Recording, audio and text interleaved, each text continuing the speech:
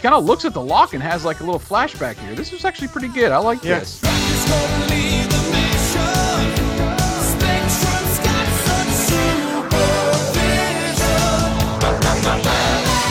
The team looks around with Gloria saying, "Holy Roman Empire," as she notices. Batman? Yeah, really. More like Robin.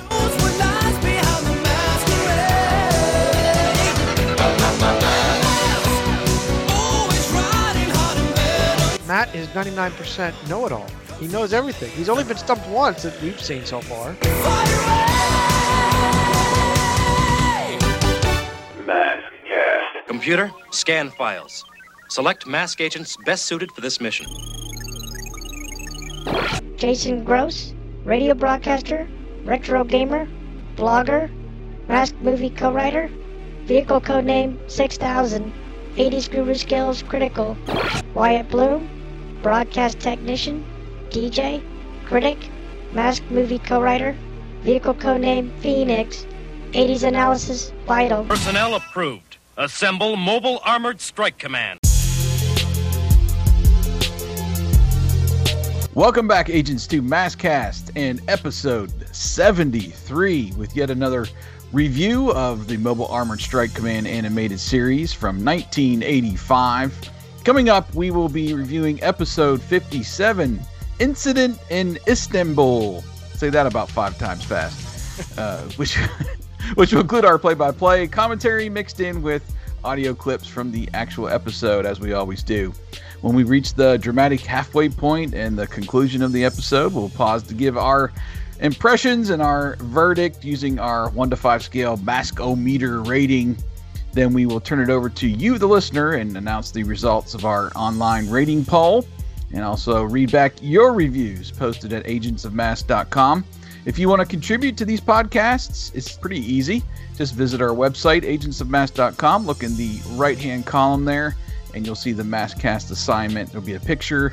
Just click on that picture. It'll take you right to the review post where you can watch the video, vote in the poll, leave your comment, and you're good to go. Incident in Istanbul was originally broadcast on December 17, 1985 in the United States and follows Venom, who hijacks an armored car in Istanbul, stealing Constantine's chess set, which contains secrets to finding his golden crown. It's up to Mask to stop Mayhem and his crew. I'm Jason, one of your hosts of Maskcast. With me, as always, is my longtime friend and fellow co-host, the Rex DeForest to my John Candy.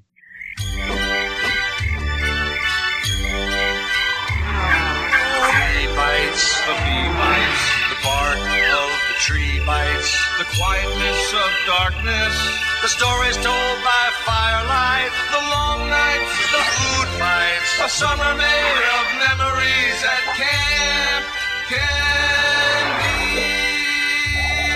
Wyatt, when's the last time you've been camping? Way too long. And most recently, we did go camping virtually with Camp Candy, and I will leave the suspense on that show. We call that Rediscovered. Was an episode, we'll call it that. You're kind of giving away already, but yeah, we do the show on the Rediscover the 80s podcast called Rediscovered. Imagine that. And we're going back and trying to get through several cartoon shows and TV shows and movies from the 80s that just plain missed us, or not faint memories, we'll say, of watching those as kids. And Camp Candy was one of those that I had faintly remember watching. Debuted in 1989, ran for 3 seasons up through 1992. 2 of those seasons were on Saturday mornings, and then the last one was in syndication. We pretty much broke down that show. We actually, I tweeted John Candy's daughter, and she responded, and as far as some of the development of the show and getting her take on that, which was pretty cool. And just broke it down, went through the episodes, and it was, like you said, it was a show that we reviewed. That's it. No, it was, John Candy was well beloved back in the 80s. So obviously he's the most prominent character in there. Right. And you can still get some of, what he was in the movies in that cartoon show, but some of it did not quite translate to the screen. That's about the best way that Jason can put it. But like Jason said, we have a few entities we're plugging, it seems, rediscovered. And like you said, the episodes are all about stuff that's just past us altogether, or like Jason said, it's faint memories. We tried to actually hit on the obscure, where they were only ran one season or maybe only 10 or 13 episodes. That's a cartoon or a TV show. We also do movies where we're just going, what was this in the 80s and how we missed this? So that's all the show is about. Again, we basically do a thumbs up, thumb down rating, keep it in the 80s or go back and rediscover it. And we'll leave the suspense for Camp Candy for you, the listener. But it's a fun episode. It was decent to go through. But like Jason said, we love John Candy as the actor, the comedy that he brought to us. But hey, he lived on in cartoon world too. Yeah, a lot of people miss that. A lot of people forget that. Maybe not remember that he did have his own show there. So, and we're all about, in this part of the Maskcast, going back and trying to find some of these old cartoons. And wasn't a lot of really famous voice actors and that behind Camp Candy. Obviously, John was the main voice, and a few there that people would probably recognize if you're in tune with the voice acting world, but not any of the big hitters, we'll say, in a major role. Some of them were more just lent voices, and even John Candy's on-screen partner, Eugene Levy, had some voice contributions in there, and even John's kids, Jennifer and Chris, both contributed voices to the show. So it was really a family and friend affair as they were developing that show. So go check that out on Rediscovered when you get a chance. But let's go ahead and move along with the show and get our mask on. Get your mask on! Of course, that's not intended to be involved with COVID-19, but if you want to get your mask on while you're listening to this, go for it. I thought about the other day. I was like, "Get your mask on." Well, we're not requiring. I just saw Mimi masks today that had what was it? Me after the year 2020, and it was Spaceballs. The what's his name? Yes. I can't remember. The Darth Vader wannabe. Yeah. Darth helmet. Yeah. And you see Rick Moranis, the helmet. And just right after he'd been wearing that for so long, he goes, "How can you breathe in this thing?" Yeah, man, I can't breathe in this thing. Yeah. And that was the image, and it was like hilarious. That's spot on. That's right for this year. Yes. Well, I had only one note in Get Your Mask On for this episode, and that was basically an update on where we left off last episode in the worst mask episode ever. Is it Stone Trees or is it Panda Power? For the longest time, Panda Power has been my lowest of the low. The only one that ever got, I think, a 1 rating. And last episode, Stone Trees also received a 1 rating. The second time I've ever done that. And I had to go back and just to make sure which one is the lowest of the low. So I went back and watched Panda Power, regrettably. Just a few notes here that I wrote down. The jokes in that episode were all puns and horrible. Lifter was used twice in the episode. The logistics from China to Easter Island were a bit weird. I think it was kind of quick to get there. The animation was not great, but more vehicles were featured in Panda Power than in Stone Trees. So I'm putting Stone Trees a tick lower than Panda Power. It is my lowest of the low. So we've got that air cleared now. We can move on and try to find better episodes. Pretty much, to this point, and we say this every time, we're not trying to really throw Mask in the gutter because it's our favorite show and we want people to go back and rediscover it. But I'm just going to steer them away from those 2 episodes and find some better ones. We might have to do a what's the best of the best list when this is all over, Wyatt. Yeah. And all right, here are the 10 episodes you need to go watch right now if you haven't watched Mask in a while. But this journey of watching all the Mask episodes is kind of a discovery. a rediscovery of sorts, but mainly now is a discovery because these episodes I don't remember ever hitting. I don't ever remember watching the racing series that we'll get to soon. So, I mean, it's all going to be kind of fresh and new to us with adult eyes. So Right. sometimes that's good. Sometimes that's not so good. But, you know, here we are, and we've got this rating system just to kind of weed out which ones we think are the best and which ones are not so good. I can attest to a lot of this is rediscovered because I don't remember most of these episodes. I vaguely remember Deathstone and I think one other one, but the newer, I call these newer ones. I'll call it with you get Scorpion or Stinger, whichever one you will call it. Calhoun Burns in this one. Yeah, Calhoun Burns. You know, these were all just the Volcano Van. That's all new. I remember seeing it in the store, but I don't remember seeing it on the show. So that tells you either I missed this quote unquote season of Mask or I completely just went brain dead. I don't know. Yeah. So, yeah, I mean, some of these agents only appeared in a handful of episodes. So it's real easy to miss once we're getting to this point towards the end of season 1 that you might miss some of the agents because they're only in there for a few. And it's not like a ongoing story for most of these. It's just whatever agents are going to be in this episode. Okay. You know, that's it. Don't have any 2-parters or don't have any really continuation from episode to episode. So, yeah, it's understandable. So, yeah, we're getting up here and we are now over in Turkey, Istanbul for this episode. You ready to get things going? I'm ready to start the Maskcast.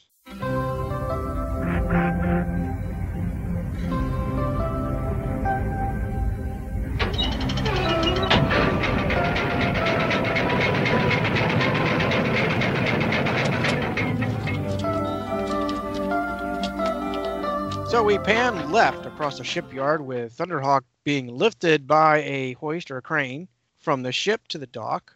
Nearby, a group of men appear to be loading some cargo into a van. At first, I thought this was like bad guys, you know, sneaking around, you know, being right in front but under their noses. Instead, we see Scott and T-Bob shuffle up, with Scott commenting that it must be one expensive chess set. And here, I had to change the name because I swear Scott said Memphis or something to that likeness. Yeah.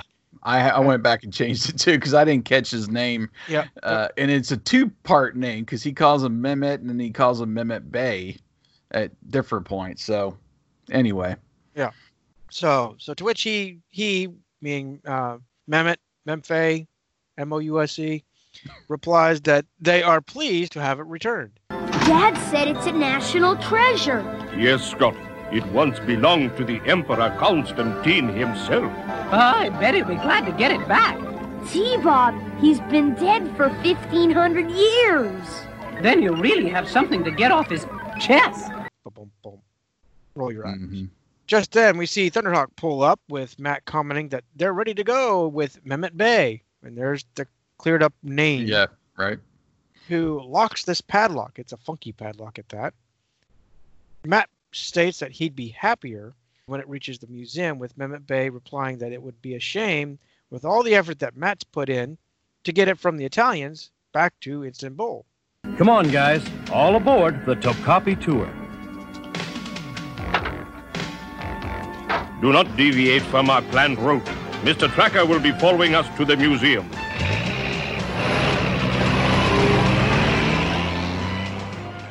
And their journey takes them to something we see here all the time, at least in the D.C. and Baltimore area, a traffic jam.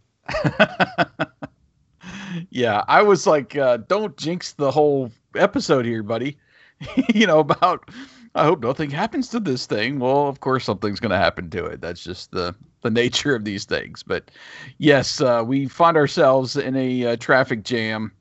There's a nice shot overhead of the city here before they get into there.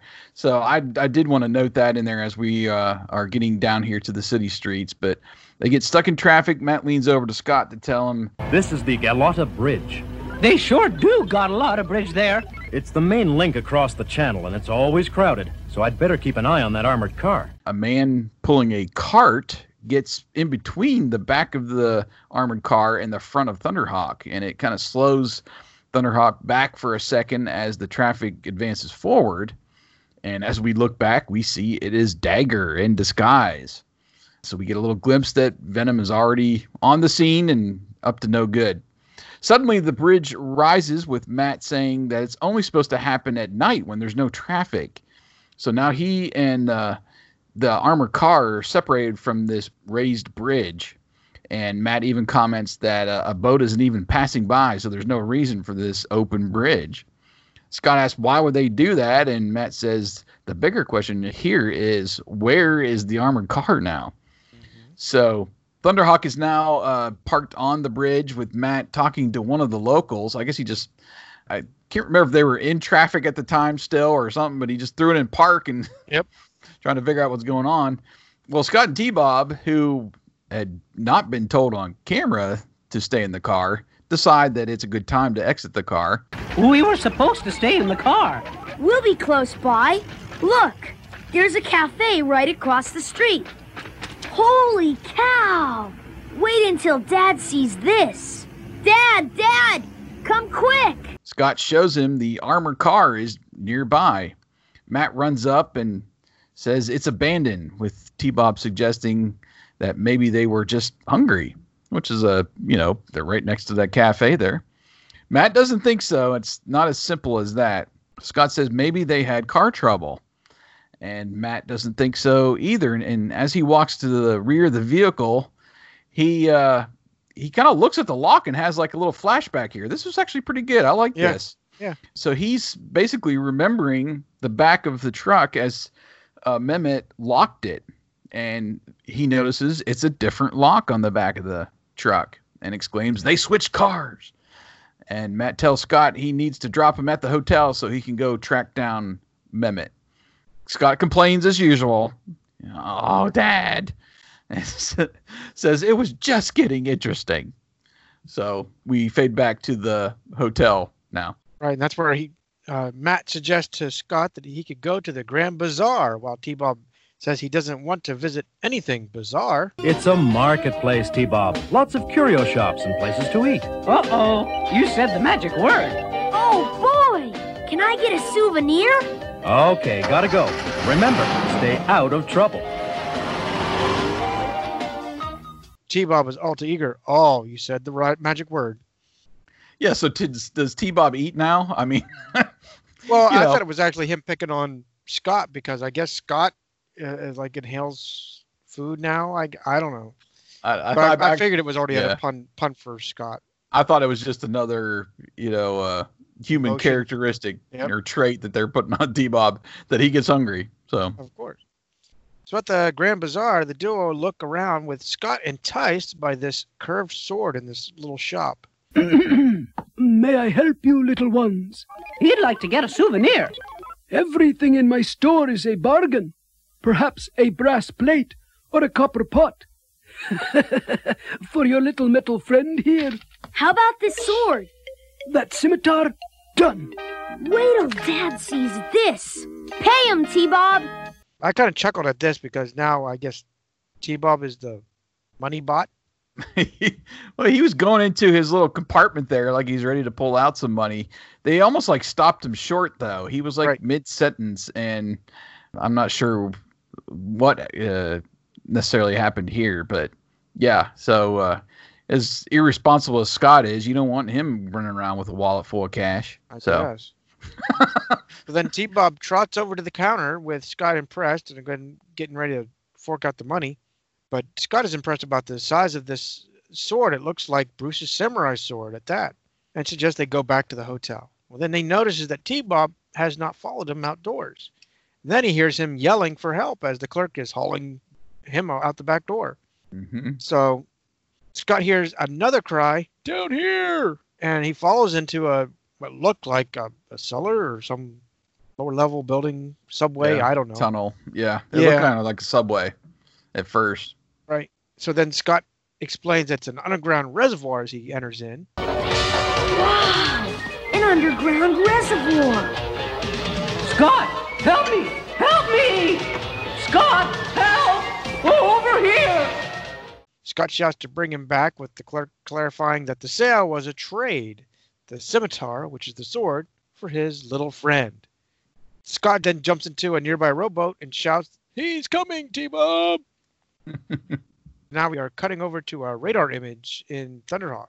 Yep, we're back inside Thunderhawk. Matt tells the onboard computer to set for a frequency search, well, whatever that means. Matt then, I didn't understand what they were exactly scanning for, what frequency. Matt then tells the computer, enlarge and home in on target, please. Target confirmed in 4th quadrant. Homing in. Target achieved. Castle of the Seven Towers. Once a Byzantine prison. Matt arrives in Thunderhawk, and the doors are open on the armored car, and men are just laid out on the ground. And he runs up to Mehmet. He asks if he's all right. He says yes and no, that he'll be better when they get the chest set back. How did you find us? I asked around. I took this as kind of more of a undercover operation for Mask, and Matt in particular, that this Mehmet didn't know that anything about Mask and Matt's secret identity. So Matt asked him if he saw anything. He says just a bright flash. He lost consciousness and woke up here with his driver alongside. He's irritated they lost the chest set, but Matt assures him it won't be for long and tells him to file a police report and meet him back at the Tokapi Museum.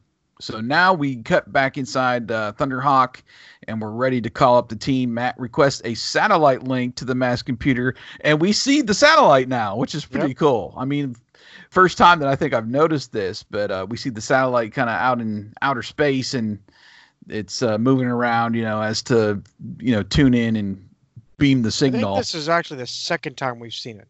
There's been one episode where everything finally synced in, but they had everything going.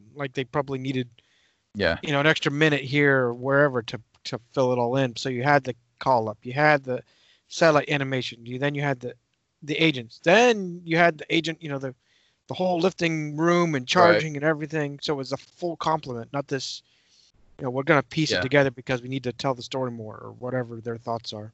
Right, but I was glad to see it because I hadn't remembered that they had done that before. But Matt requests the best agents and specifically tells the rendezvous point is the Tokapi Museum. So the computer selects Julio Lopez, and that aerial recon may be essential. Julio is playing chess, I guess, with himself.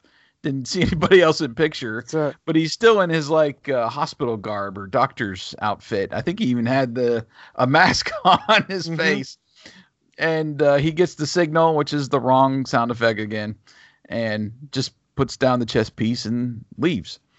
And then Calhoun Burns is next with Raven because an amphibious vehicle could be essential. He's in his house, I guess, with maybe a brother or I don't know who the people were in there, but they're around this table and a lady's pouring him and this other guy a drink. And before she can quit pouring, he gets the signal and he's out of there. So she's left there just kind of pouring out the drink into nothing. And finally, we get Gloria Baker for her vehicle being adaptable as a submarine. She has a club in her hand in her kitchen, but she's, I think, in her garb, her karate, outfit. She gets the call. She puts the club down, which it appears she was going to practice some of her skills on a piece of meat. Just going to kind of tenderize it. That's what I thought. It was just a tenderizer, but a funky shape. Well, it looked huge. It looked like a huge mace, medieval people would use.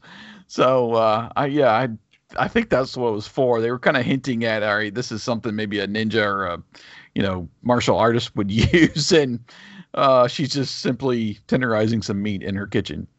So the selection is complete, and now we cut out to our first shot of Venom with Mayhem, Rex, Vanessa, Dagger, and Bruno huddled around this chest. But we didn't get agents approved, and we didn't get an assembled mobile armored strike command. Well, that's true. Yes, we did not get the full, like you said, it's a rare thing that we ever do. I know. So Like Jason said, we cut to the Venom team. Our package seems none the worse for wear from your driving, Vanessa. Now, if Rax can only remove it without breaking it after all my work. Good thing I rigged that bridge or you would have had nothing to drive. Good thing Bruno set it off while you were feeding your face at the cafe. So as Miles takes the box, Dagger states that it's almost like Christmas. Miles instructs Dagger to take the headscarf off while he opens the box. Vanessa is not impressed that it's only a game. Miles adds that it is, and the winner takes all. It was all Constantine's. He adds that there's a bonus. Pretty good line. It is. That was actually a good one. Yeah, I like that line. He adds that there's a bonus to whomever finds the next clue. Dagger reaches in and bumps the chess set with one of the pieces falling out and breaking. Miles nearly cusses him out. I mean, he was pretty sore. You stupid, clumsy blockhead. That's it. And as he stumbles backwards and he falls into a fountain or some kind of pond, I don't know what was behind him. And then the water washes over the fragments, with Miles noticing that it revealed diamonds, 2 of them. Well, well. Thanks for the message, Your Majesty. So I guess Dagger got the bonus there. That's it. So back in the boat chase, Scott is pursuing as he watches the guy turn down a tunnel. Then we hear a rush of water with Scott looking ahead to a waterfall. Oh no! A waterfall! Help! And we get to our commercial break. And pretty abrupt. Very abrupt. Almost like a soap opera. Right. What are you thinking of so far? All right, so here we are at halftime. There was a little tick for the motion when the truck and Thunderhawk initially leave the harbor.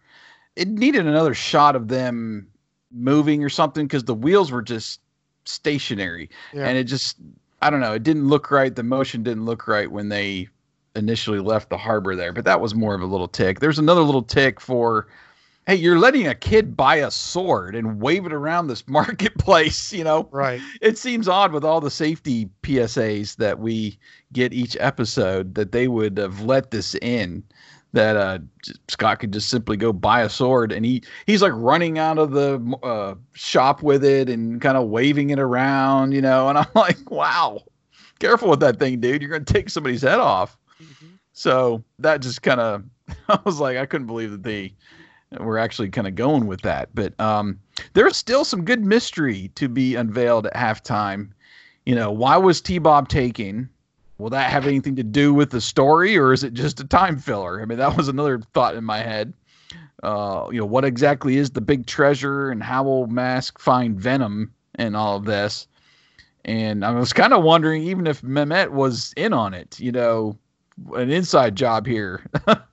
So those were just kind of some of the questions that I was pondering at halftime. I mean, it was good. I mean, it was kind of leading you down the path, and you're getting to the point where, okay, we need to get some of these questions answered. Right. Like I mentioned, I liked Matt's recollection of the lock. I mean, it was just very well done with the animation, and there were some great panoramic shots of the city. You know, the truck heist itself, the swapping of the truck and stuff, that's, I guess, more of a movie trope where there's a lot of movies out there that have done that. But I don't know, it seemed to work in the episode so far. And the other note that I had was simply just showing that the satellite link was good. I liked seeing that. So I just went down a half point on this, man. I'm at 4.5 on my Mask-O-Meter so far. A little bit of Scott and T-Bob, you know, in there. The jokes were total crap, but for the most part, I was bought into the story, so I wasn't noticing those or just kind of letting those slide on by as I'm watching the episode. So 4.5, where are you at? Well, I'm actually at I'd say a solid 4 right now. Mm-hmm. It was a pretty good plot for me, the chess set being of at least more of a high value because of its age and who it was meant for versus just, you know, a 1,500-year-old chess set for, you know, off the store, you know. I like the little suspense they had at the bridge and losing the truck. You got the guy, which was Dagger, you know, just blocking him for a little bit.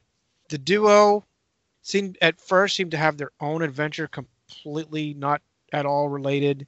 Usually you can see it's going to relate, and I knew it was going to relate in some form.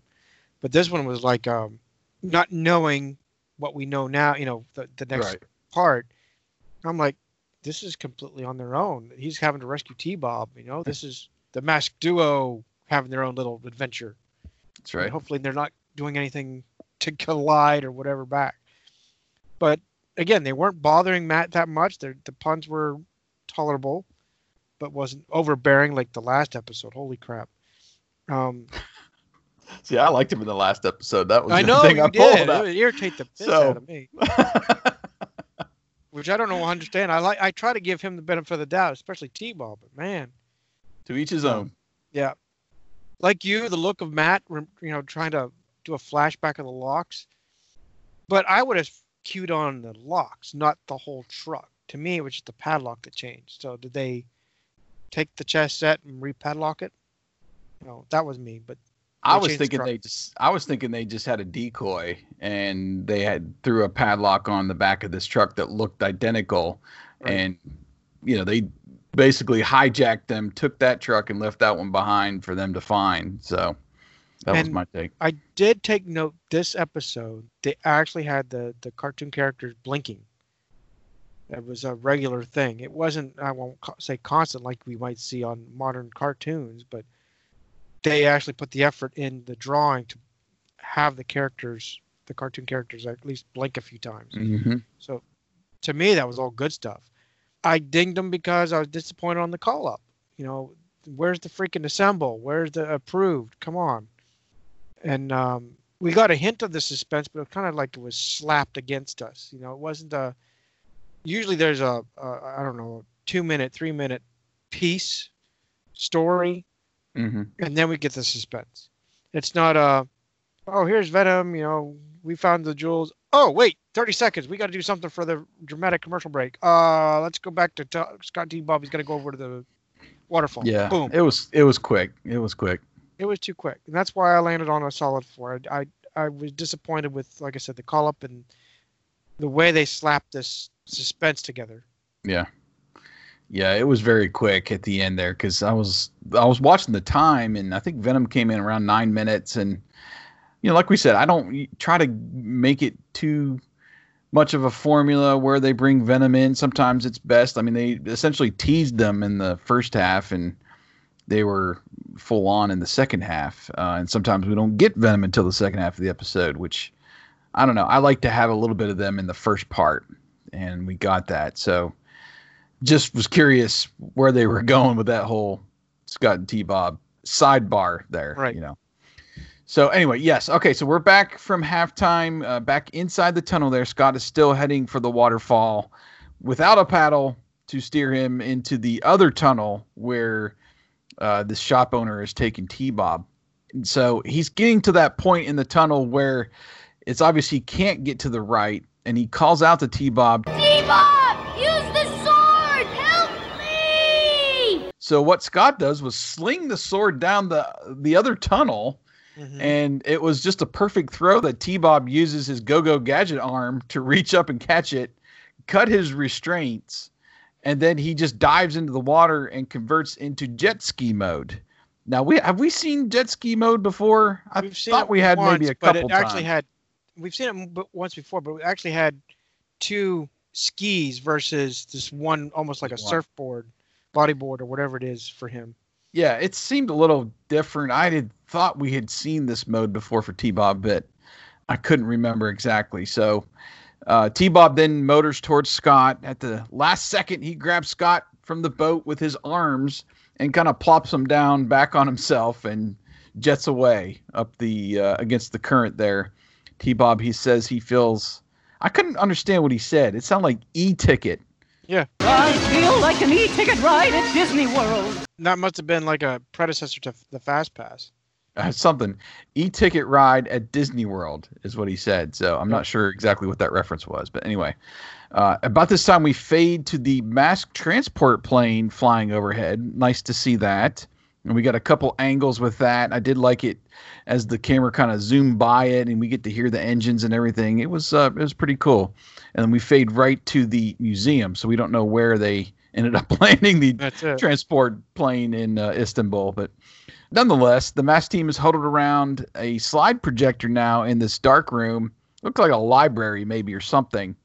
And Matt is kind of explaining to the other team about this chess set. He says, but no one has ever figured out what that key is, or even what the treasure is.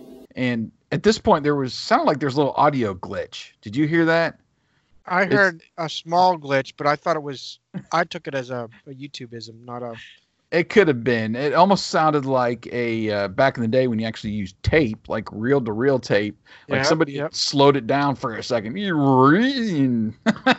I heard kept on going. But anyway, Calhoun says you could bet the thief hasn't pawned the chess set.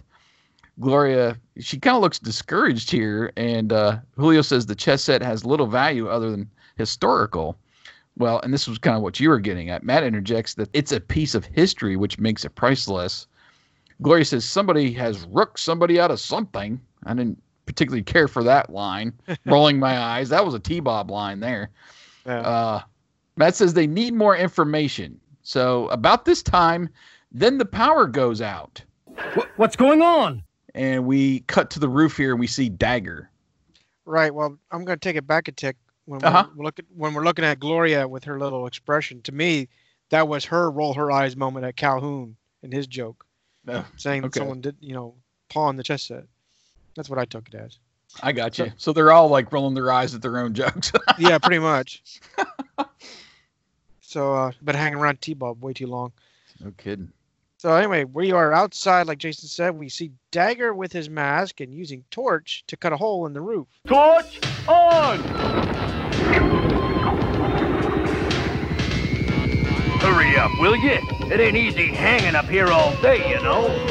Thought that was easy for you, you big ape.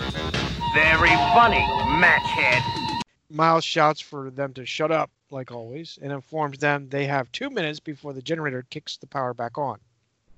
Inside, Bruno takes a painting from the wall, then climbs back on the rope, raises out of the roof with Dagger jumping on the trapeze. So I guess they cut the power to disable the alarms. Is that what That's what I surmised. Okay. Yes. Yeah, I was trying to piece together why they cut it, but it really didn't matter anyway because Mask pretty much froze. Yeah, pretty much. So the power returns with Matt saying that they better check the galleries. The team looks around with Gloria saying, "Holy Roman Empire," as she notices. Batman? Yeah, really. More like Robin. As she notices the hole in the roof. As Matt asks what's mayhem after, he notices an area where a painting should be. They've stolen the mosaic. They've taken the blind Constantine.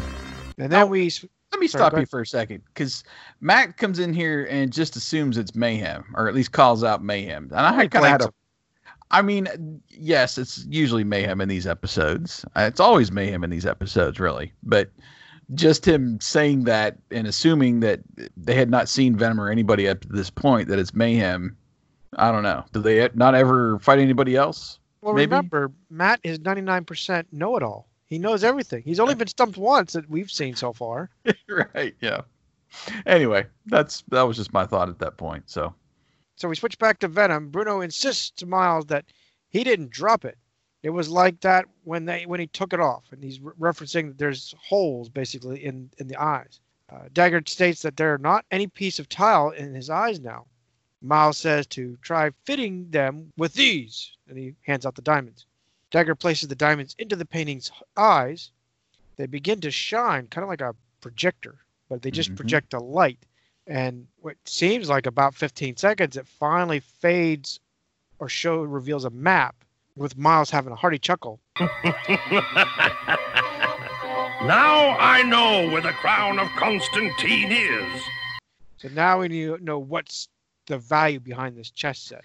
Well, and I didn't even know how he deduced it was a crown. I mean, there was no lead, no nothing. Didn't give us any background on why usually he now Miles knows some it's kind a of crown. Or, that devilish We're going to get to that crown one way or another. And he's already said that 15 minutes ago, Maybe it was on the map. I didn't really take a good look at the map.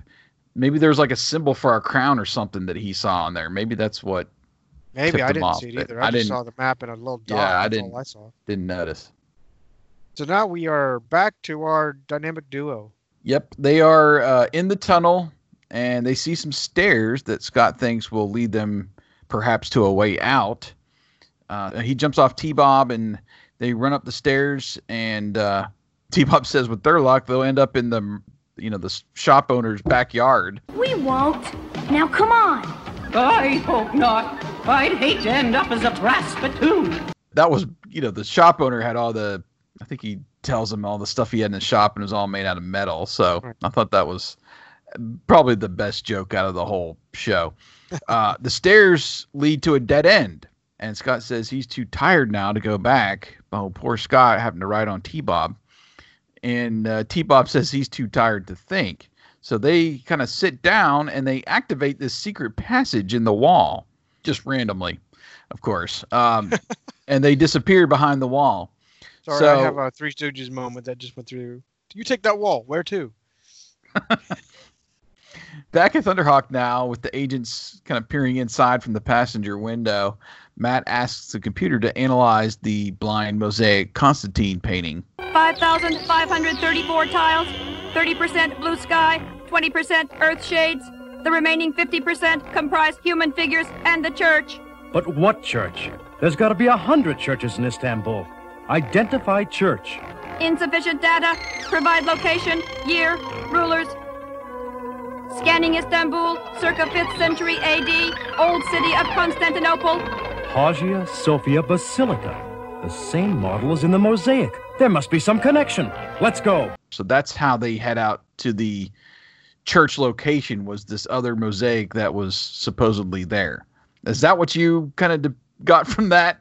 Because I was, what? Okay, I had to go back and listen. And I did that, but how I wrote my little script, if you will, is there's a back and forth to determine the location and the specific church with Matt and the computer. That's what I left it at. Okay, yeah. And then that's when they got to the Hagia Sophia Basilica.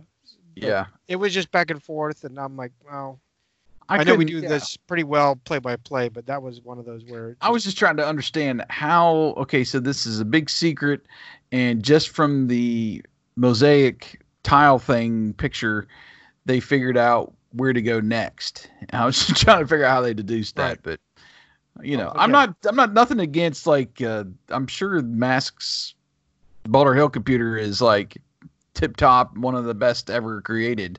So there might be a lot of information stored in there. And it's just Matt trying to tell it what to look for, I guess, to help them along in the process. But sometimes it gets a little confusing. Well, it's probably just an Apple IIe, Apple 1987. Right. Anyway, so at the church now, Venom's already there, of course. Mayhem says it must be here somewhere. You think he hid his crown under the dome? If he did, he must have worn stilts. So the agents look around, and Bruno kind of shrugs at Mayhem like, I don't know where this thing is. And Mayhem doesn't want to hear that, so he knows it's here, and he runs up these steps. And about this time, I noticed that the place where they were standing in this like courtyard was almost like a chessboard. You had the black and white tiles in there. So I was like, that's got to be a clue or got to be part of it. Right. So as Mayhem goes up these steps, he turns and tells Vanessa to put her woman's intuition to work if she has any. Femininity? You gotta be kidding. You want to come over here and say that again, Needle Nose? They're going mad at this episode. Yes. I missed it because I don't remember when the last time they were. It's been a while, but they used to go like brother and sister, just going at it. Yeah, or I don't know, maybe a little bit more than that. Anyway, Rex just trips in the middle of this courtyard here, and Vanessa calling him a clumsy crook. Rex says it wasn't his fault. There's a hole in one of these floor tiles. And, we would learn that these are little keyholes. I'm like, how are you tripping over a keyhole? He must be clumsy as hell. But anyway, Mayhem tells Vanessa to look at her area and see if she notices any holes in the floor. And then Mayhem tells Dagger to get on his knees and find the third keyhole at this point. I guess he realized they're a keyhole.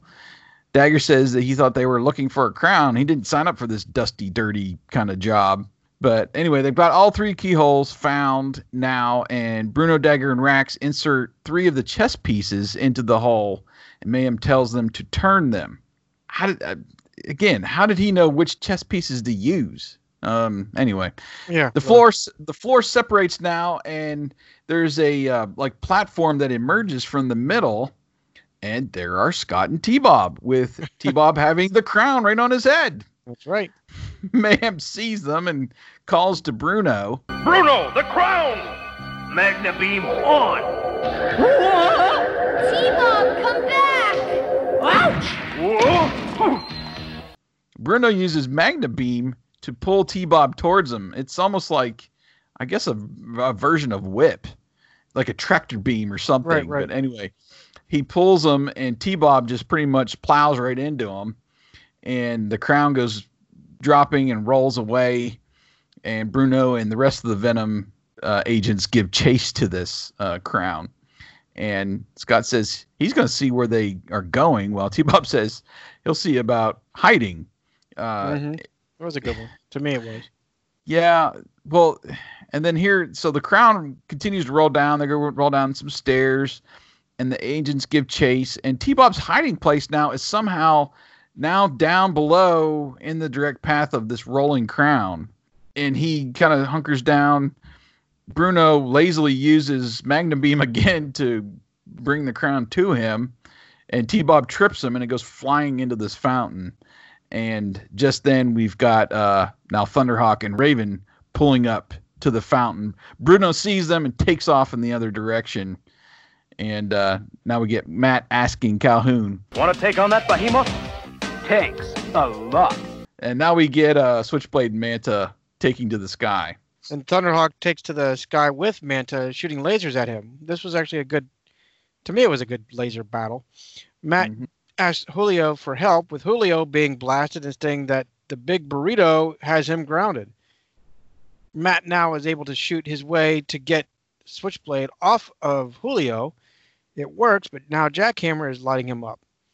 However, Julio is able to get Firefly turned around real quick, and Julio uses his Super Stickum mask to gum up the turret guns.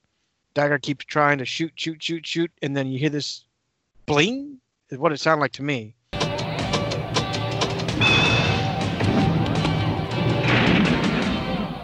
But it ends up knocking Dagger out of Jackhammer completely. Now we have a rogue Jackhammer or Bronco running down the highway. Yeah.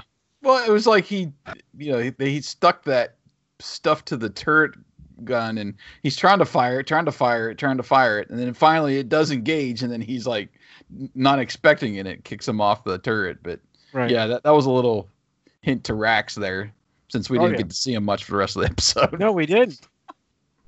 But now Rax does race up and picks up Dagger, who says they should get out of there. Manta is still chasing Thunderhawk, and then Firefly enters in, and Julio uses streamer oil, which covers her windshield, sends her basically falling. The duo reach into the water for the crown, and as they see Manta falling and crashing into one of the 7 towers, the tower falls towards the duo as Thunderhawk blasts it into dust.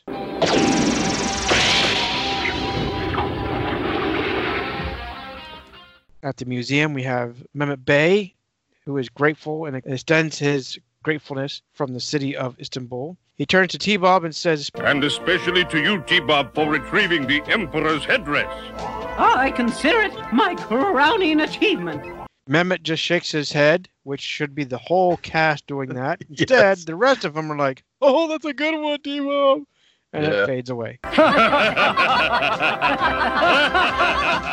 At least we got somebody shaking their head in disgust. Yeah, really. At T-Bob. And of all people, it's someone that doesn't know him. Right. Okay, so episode ends. We fade up into our PSA. Back at the Tracker Mansion, Scott and T-Bob are inside Thunderhawk. Scott's pretending to drive, and T-Bob is using the passenger seat as a springboard, pretty much. Yeah. Wow, T-Bob, look at me! Just like Dad. I want to play too, Scott. And steps on the handbrake or parking brake, emergency brake, whatever you want to call it, in the middle between the two bucket seats and causes the car to start drifting backwards. Scott asks, "What's happening?" As the backside of the car slams right into the front gate at Trekker Mansion.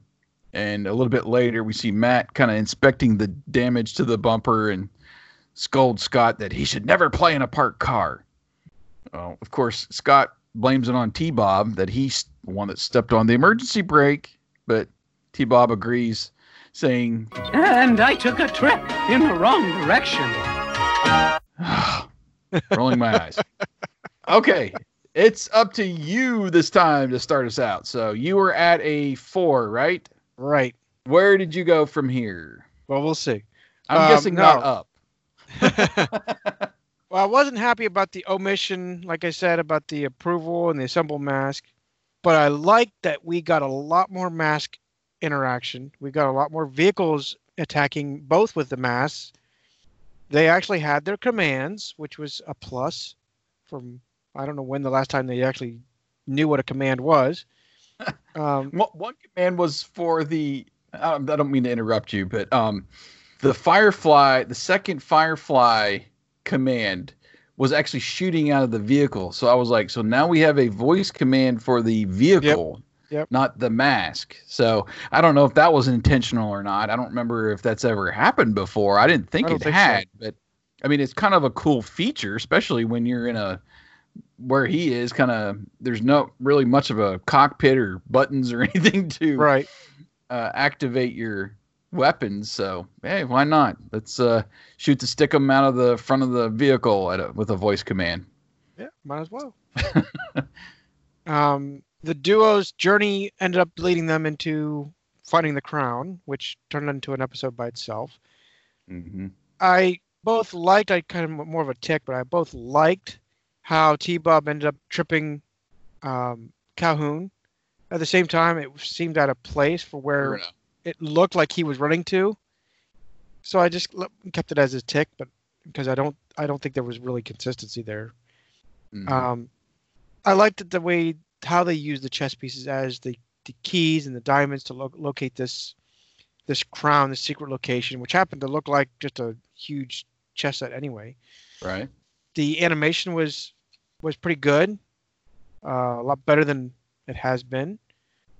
Yeah, T-Bob started to wear on me, especially more about the PSA because it didn't really involve anything anymore. At least there's no correlation with the PSA and the episodes. I actually went up a little bit. Oh, really? I was impressed with the animation. I was impressed with the voice commands. I was impressed with the masks and the use of masks in the vehicles. So I went up to a 4.5, which we rounded to a 5. Wow. Okay. How about you? That's surprising to me because I kind of went the other way a little bit.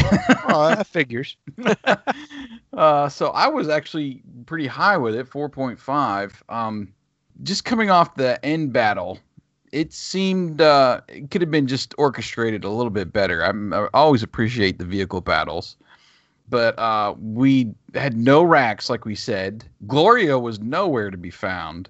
True. And they made this huge deal in the call-up about her sub, about Raven being an aquatic vehicle. Didn't use it.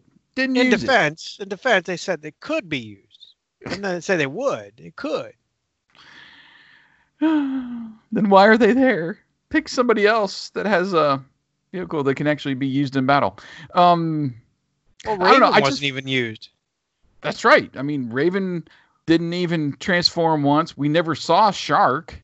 No. So, I don't know. It just felt like they had a scene or scenes that were like a water battle part of that and just had to chop it or something.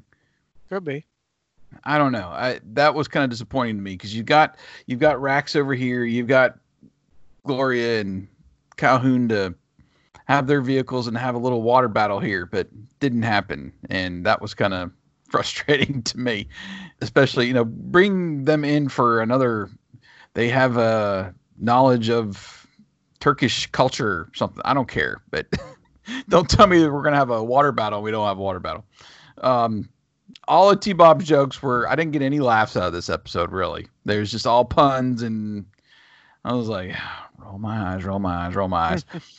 Yeah, and there was little to no payoff on that shop owner. I thought maybe that he was going to be in on it, or kidnapping T-Bob with some piece to the puzzle here, but no, it was just basically a miscommunication between him and Scott bargaining for this sword, and we didn't get. It was almost like a coincidence or just a happenstance that they stumbled into Venom there at that same point.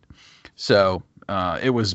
I just saw it as a time killer, which kind of sucked. But so basically, Scott and T-Bob found the treasure. You know, that negated the whole reason to have those fun little secret keyholes and the painting and all that. I mean, they built that up so much as part of the adventure of finding this treasure, and I was really buying into that. But hey, we'll just have Scott and T-Bob mistakenly find this thing and throw them in the middle of this battle at the end. I just didn't like that. I thought that could have been done better. The masks were used, but except for the goop in battle, most of them were just like tools. You know, we're using torch to make a hole. We're using Magna Beam to bring the crown to them. You know, there wasn't really a mask battle. It was just more or less their functionality. But I was glad that they used them, obviously. Right. Some of the logistics were a little bit off. You know, the mask agents seemingly hanging out there in the dark when they should have been out the door and looking at the galleries when the power went out versus waiting until it came back on. You know what I mean? Well, they forgot their mask, so they had no lights to, still mask light on. You're going to be hunkered down in that room? I don't know. That didn't seem like their personality, at least Matt, to me. He's more of an investigative person. The animation was good. I would say not great, but a couple, small little glitches took me out of the episode. But there was some really nice. The panning shot of all of the Venom agents was really great.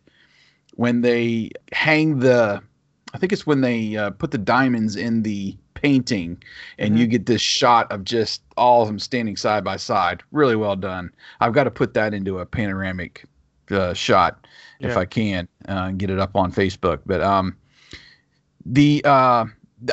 just needed more explanation on how Mayhem knew how to use the painting with the diamonds and the chess piece keys. And, we found out that, hey, if you destroy one of these pieces, you're going to find diamonds inside. Why weren't they just destroying the whole chess set? Right. And that would have destroyed the keys. So I like I said, there's just needed to be a little bit more explanation or a little bit better way to tell that story and make that adventure what it could be. So that's why the only thing that really kind of brought it down to me was I think it was set up to make for a really great episode, and you had all these great agents on hand to have a nice showdown at the end and the adventure overall, but the formula just didn't quite add up at the end of the episode as I'm kind of reflecting on it. So I pulled it all the way down. I'm at a 3 is what I voted it for. Just too many questions I had at the end, and maybe I'm over analyzing it, but I was really hoping for a little bit more at the end of the episode from halftime, and just didn't pay off for me. So any touch on our movie script there that you saw? Just a little bit there with the turrets where I don't think we gummed it up, but I think we still attacked Jackhammer in our script. Mm-hmm. And we ended up knocking it over, which actually takes out. I can't remember who we have as our. Bruno was in the turret. Yeah. Because we didn't have the where the person in the turret can drive the vehicle at the same time. We had Dagger driving the Jackhammer, and we had Bruno in the turret. Yeah, Bruno. Bruno was in the turret, and we essentially attack Jackhammer. It flings over, basically cracks Bruno's head or whatever. It kills him. I don't think we actually get too detailed. Just kills him. Yeah. And then Dagger's mad, pissed off. I can't remember if we get Jackhammer righted up and back in action again or not. But I'm trying to remember. Yeah, it's been a while. But yeah. This whole battle we have at Boulder Hill at the end, and that's part of that. Getting Jackhammer in there and Bruno in the turret to take him on and take on. I think Rhino is kind of heading the other direction. So yeah, I can't remember exactly how that whole part of that scene ends up, but we still need to do something with our script. I still need to.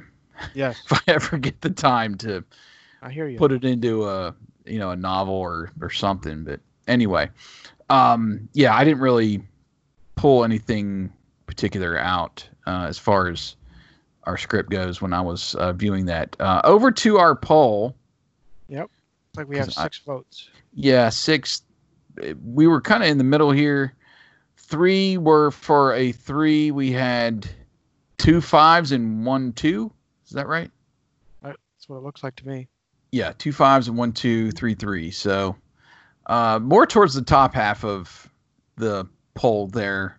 Probably somewhere around in the almost 4 range on average. So but we did get 3 comments this time, so this is great. Yeah, we got Decker. Okay, I keep thinking of Colonel Decker whenever I see that name. Yeah. So anyway, he says, I liked the mystery treasure hunt concept of this episode, but felt the execution just missed. Although as a kid, I remember being shocked that T-Bob was being bot-napped. It was good to see some of the newer agents in a battle scene, and like Anna said, the Venom banter was pretty awesome. All in all, I think this episode is middle of the road. 2 things that stood out on the rewatching. Julio playing chess with himself during the call-up was pretty interesting, and the agents researching in the library for more information, but not doing anything during Venom's raid because they did not have their masks. Or was it because the Venom raid was conducted so quickly? I was just curious on everyone's thoughts on that scene. Well, it was kind of, I guess, spontaneous if you think about it. They're researching, they're engulfed in trying to figure out the mystery of why they're interested in this chess set, what's unique about it. So I guess, I mean, you're not sitting there with your mask ready to go in case someone, cuts the lights, I guess. Well, I don't know. I like that they explained that they only had like 2 minutes before the power came back on, and we kind of deduced that was to keep the alarms from going off. So it was a quick raid to get that painting. Again, how did they know, or that picture? How did they know they needed the picture? That was another part of the puzzle that just wasn't. Right. How do you get from the chess set to the picture? Didn't really explain that, but yeah, that it just seemed to me, just the flow of the episode, that they decided to hold out in the library until the power came back on. So that was my take as I'm watching the episode. Let's get to Anna's comment here. I think this is a really good episode. Considering the fact that the episodes only last for about 20 minutes, I do not think it was too easy for Venom to find the crown, but I think they gave up a little too fast at the end. It was surprisingly easy for T-Bob to take down Bruno, and Bruno gave up the moment he saw Mask. I like the scenes where Scott threw his sword at T-Bob for him to help him, and T-Bob surprisingly catches it perfectly. Also, the bickering between Rax and Vanessa is priceless, particularly the part about whether Vanessa has any feminine intuition or not. At last, I must say, it surprised me a little when I realized that Mehmet was a good guy. There was something about his eyebrows when he put the key to the lock in his pocket. It made me suspect that he was cooperating with Venom, but this was clearly not what the creators had intended by the scene. And that's what I kind of took by that too. I mean, I was like, this seems a little shady here, and they're spending a little time on him putting the key in his pocket, and I don't know. He was, to me, a shady character. So I was kind of getting that vibe as well. But yeah, again, I guess a little too high thinking for a kid's cartoon show. You're going to have an inside man. But one more here. Right. It's from Choppin' Simon. I gave this episode 3 points. Unlike the previous episode, there was a battle at the end, and I liked the part about the armored car. It was also nice to see some typical Turkish monuments. But the story is not surprising at all, and it lacks some excitement. It was pretty easy for Mask and Venom to find the treasure. There were no dangers along the way. Yeah, we've seen some of those treasure hunting episodes where they had some obstacles, booby traps, whatever you want to call them, that were set up for them to make it harder to find the treasure. And that was a little bit of a problem of what I had too. I mean, Scott and T-Bob just stumbled into it with this wall secret passage, right? That it was just seemed random to me, and anybody could have found it between now and whatever hundreds of years before, in that one little area that was a staircase to nowhere. So anyway, I just think that there was some. That's why I brought my rating down. There was some of those steps along the way they could have made a lot better. So thank you guys so much for commenting this time. It's really good to get some reviews and some other takes, as we are just 2 people and now we have 5 here. So that's great to get all those takes into the podcast. Yeah. Next episode now, episode 58, The Creeping Desert. A corrupt landowner hires Venom to destroy land in Acapulco, Mexico, rendering them worthless patches of desert, so Mayhem can buy up real cheap and restore the land later with an advanced hydration machine. Actually, I'm not sure if that's the landowner that's buying it up or if it's Mayhem, but we'll see how Venom is, I guess, incorporated into that. It sounds like they're a hired gun almost in this episode, which makes for interesting. When we've had some episodes where they have been quote unquote hired by other people to help in their evil plan instead of just Mayhem's plan. So it's been a while since I think we had one of those where Venom's essentially there to collect some money and do the dirty work. Yeah.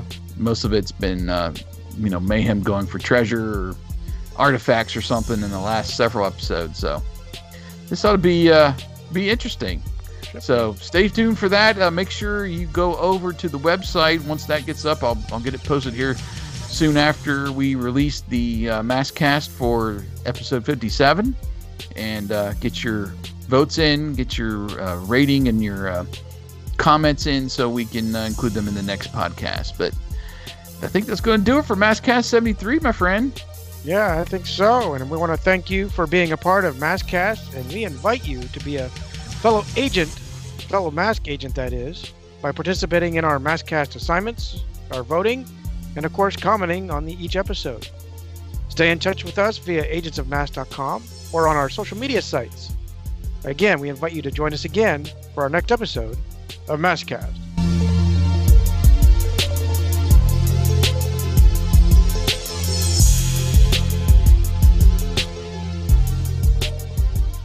Maskcast. Oh boy, it's almost like Christmas.